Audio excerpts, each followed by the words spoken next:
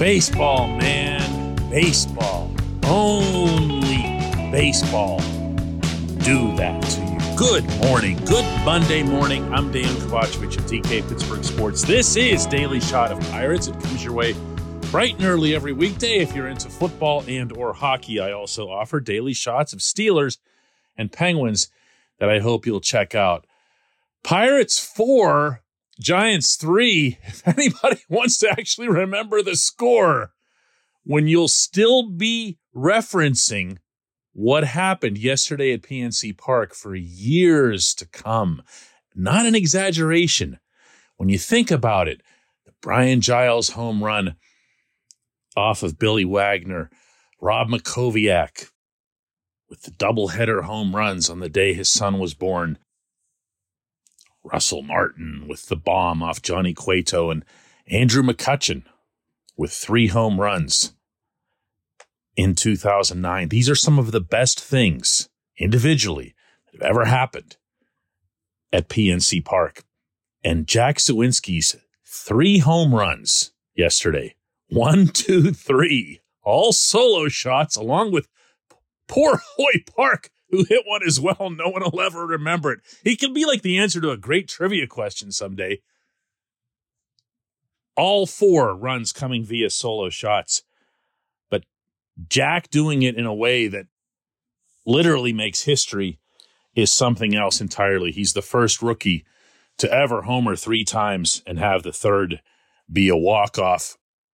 And the list of accomplishments and data is a mile long. Check out our extensive coverage at DK Pittsburgh Sports for all of the various minutia that go into this. But minutia is one thing and magnitude is another. And when you see Suwinski having 11 home runs, and most of them are at home, and a lot of them look like they're very comfortably leaving the ballpark over the Clemente wall, it gets your hope up a little bit. Listen to Derek Shelton afterward, unearthing the old hitting coach in himself in discussing why it is that Suwinski's getting a lot of production at PNC. Yeah, I mean, left-handed swing that's catered to being able to backspin the ball. I mean, we've talked about his ability to backspin the ball, and it's built for a left-handed hitter that can get the ball in the air, and that's his strength. So I think it just kind of caters to his swing, especially the way he uses his top hand, the way he's able to, kind of turn it over a little bit. And I think it just caters to his swing. I think the biggest part about it is just how composed he stays. Pretty convincing, right? And that's how it feels. It feels like when he does get the ball up into the air, like it keeps going. I'm never going to pretend to be a hitting coach, so I'm not going to be able to get into top hand this, top spin on the ball, that. I just don't, process all that. But I do understand what a power hitter looks like when I see him. And even though Suwinski's average and production rate hasn't been great, it doesn't matter if you're launching bombs, Oh, and guess what else happened yesterday? Yeah, he might have company now. This portion of Daily Shot of Pirates is brought to you by our friends at North Shore Tavern. That's directly across Federal Street from PNC Park. It's home of Steak on a Stone, an eating experience, underscoring the word experience. The steak is brought to you partially cooked on an 800-degree stone, and you do the rest.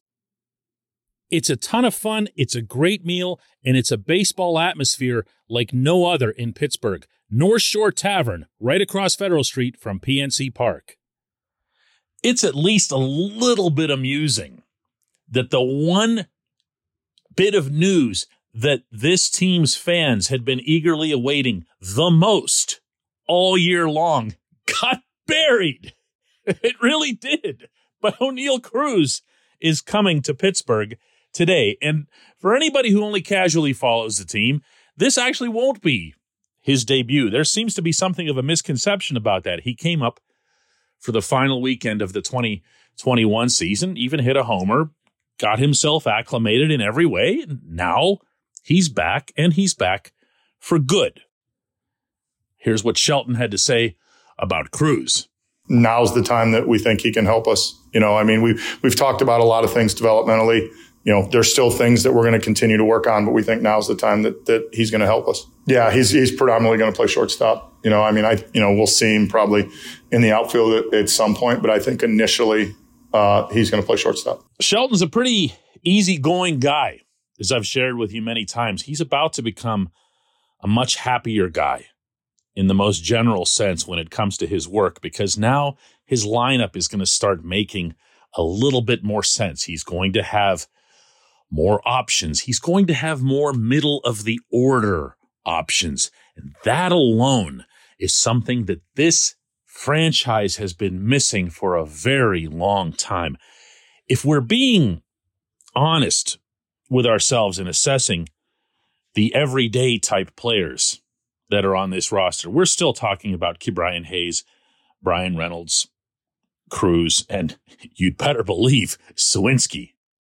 I like Diego Castillo. I like a couple of the other younger players who've come up, but I'm not ready to put them in that group. So you're talking about half of your everyday lineup when this team eventually contends. And that doesn't mean that the other pieces aren't somewhere in the fold. It couldn't be clearer that Henry Davis is going to be this team's catcher, that Liover Peguero is going to be in the mix, that Nick Gonzalez is going to be the second baseman. But they're not here yet. We've got 4 of them here as of tonight, half of the everyday lineup. But you've also got a component that maybe we couldn't have known was going to be the case. And that's power. All you have to do is look around baseball to see that it's a home run game right now. It's, the thing I complain about all the time, home runs, walks, and strikeouts. Well, until something happens to alter that, whether it's the elimination of the shift, something to do with the ball, pitch clock, who knows what could bring actual contact and actual bases back into baseball. But for now, it's a home run game. And the Pirates do have at least a couple of guys who can hit them. I don't think Reynolds is ever going to be a big home run hitter. I don't think that of Hayes either, despite the power that he showed with that initial burst when he first came up in the pandemic year. But there's no way to not think of that way with Cruz, who is seen by a lot of evaluators as being the single most powerful prospect in all of baseball.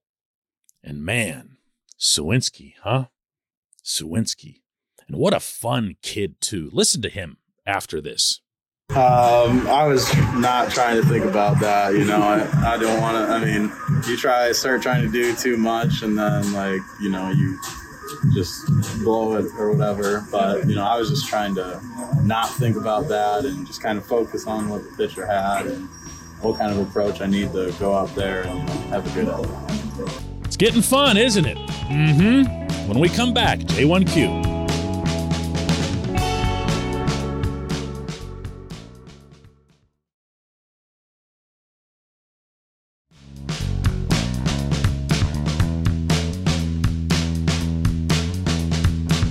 Today's J1Q comes from Jay. It's not really a question, but I liked it so much. Jay says this is one of those games that when people ask, how can you go see them? I point to and I say, that's why. So much different being able to say that I was there. This is tied for my second favorite moment at the ballpark, along with Jacob Stallings' Grand Slam last year. The first was taking my dad to the Rob Makoviak doubleheader and double homer performance years ago.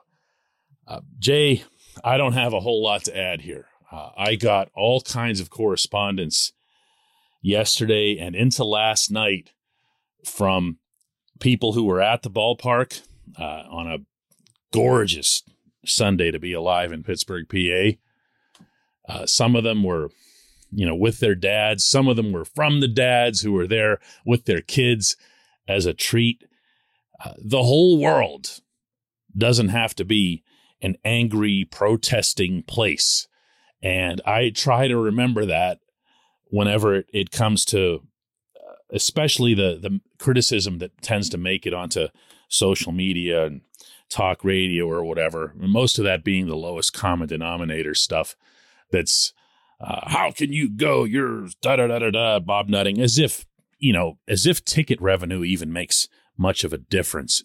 If you really were out to stick it to the owner of the Pittsburgh Pirates, if that's your thing, I have A, no problem with that, B, full knowledge that you're not making a dent. You're just not. The money that makes it to the Pirates is TV money and revenue sharing money. The difference between having, an average of 20,000 fans there per game or 15,000 there for a game is a literal zero when it comes to the overall bottom line.